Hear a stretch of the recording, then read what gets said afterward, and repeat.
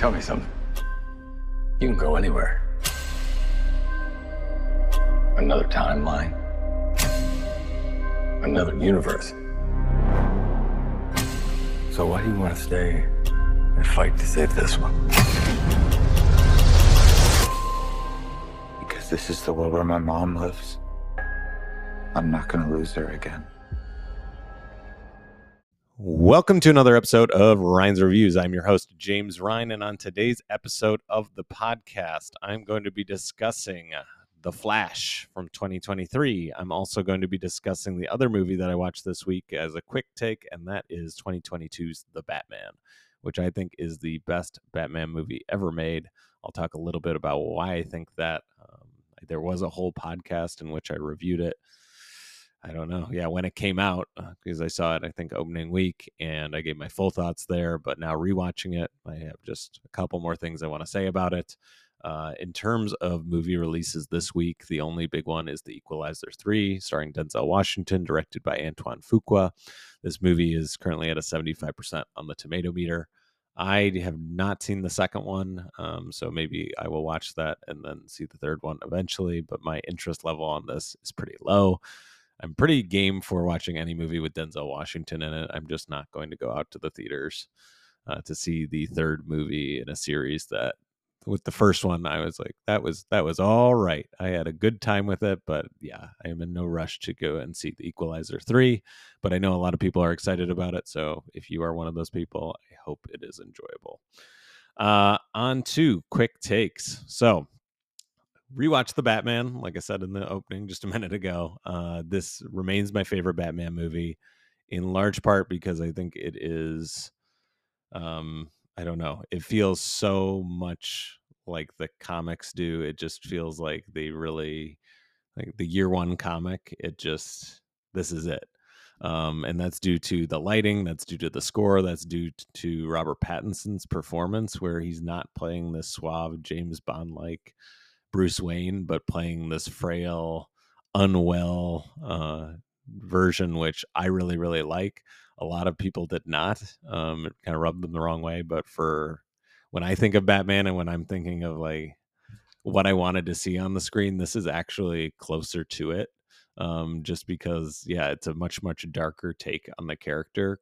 Christian Bale, who was my favorite Batman before Robert Pattinson, yeah, he kind of is that suave, like, oh, he's just this millionaire type. He's like, has everything going for him. Whereas Robert Pattinson's Bruce Wayne is just like, yeah, is clearly unstable and is clearly in need of some help, but he is still going out in the middle of the night dressed as a bat and stopping crime. Yeah, if you have not seen this movie, I think it's the best. It's probably my favorite superhero movie of all time, or close. You have Colin Farrell, his performance as Penguin, in which he had to put prosthetics and all these things on his face for hours and hours.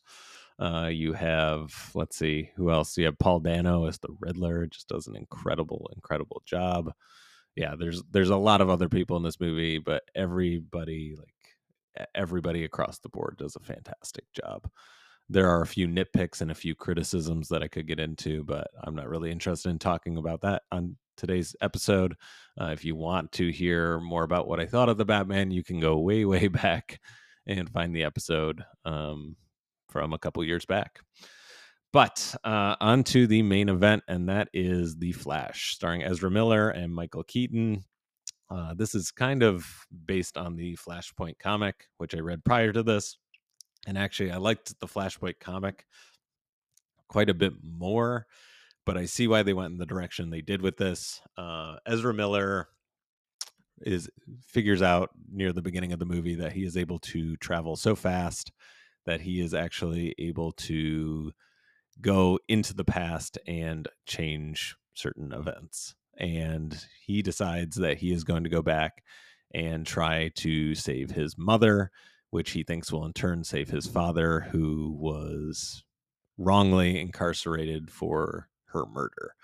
So, and he enlists the help of Batman. Again, it's a throwback. If you watch the trailers, it's not really a spoiler.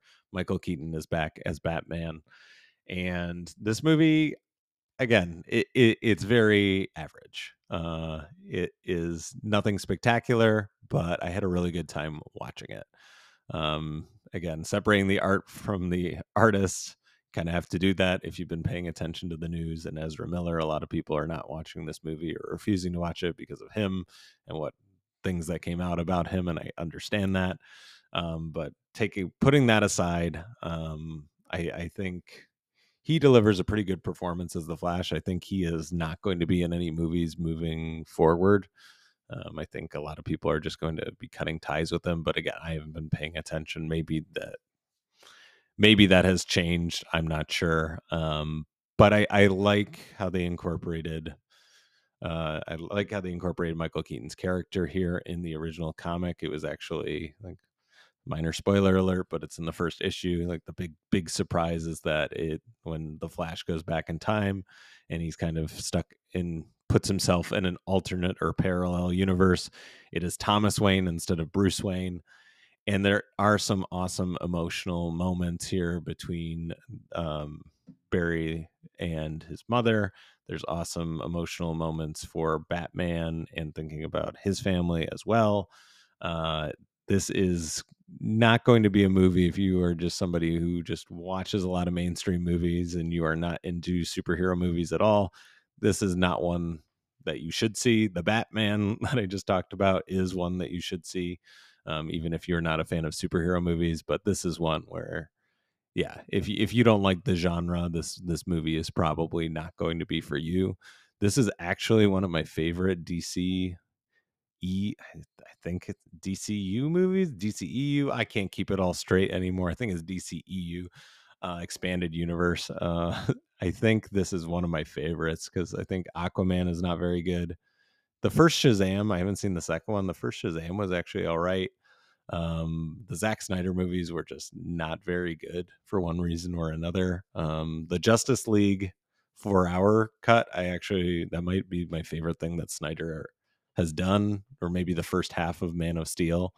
But those movies largely just do not work. The Justice League movie, the original cut of the Justice League is not good. The original cut of Batman vs Superman was not good. Yeah, just something got lost in the edit of those movies that made them just not as good as they could have been, and actually pretty dull from time to time. So the Flash is actually kind of close to the top.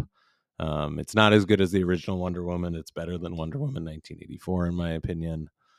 I know I'm just doing a lot of comparisons, and if you haven't seen these movies, you're like, this doesn't mean anything to me. But anyway, the point I'm trying to make is that the Flash is pretty high up in terms of quality when it comes to the rest of the DCEU movies. But if you're not a fan of the superhero genre, this is definitely going to be one that you are going to want to skip. So that is going to do it for today's episode of Rhein's Reviews. It was kind of disjointed and rambly, but I don't have a whole lot of time to record today. So that's going to be what it's going to be. I am going to be back next week.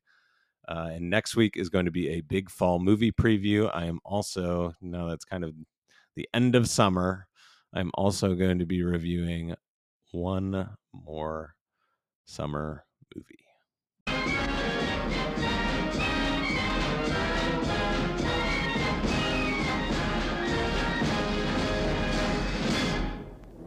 Now, just when you thought it was safe to go back in the water, the legend continues.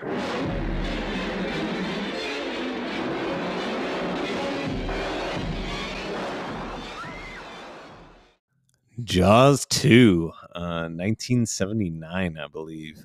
This is a movie that I loved as a kid.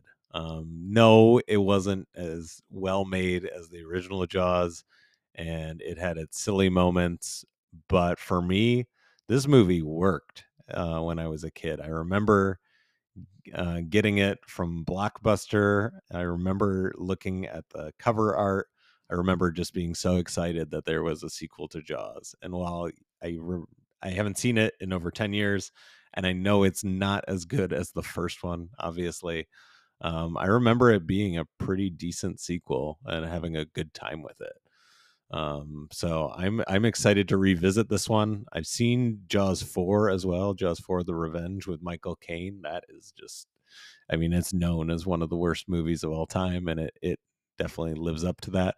I've not seen Jaws 3D ever, and I may have to watch that at some point soon.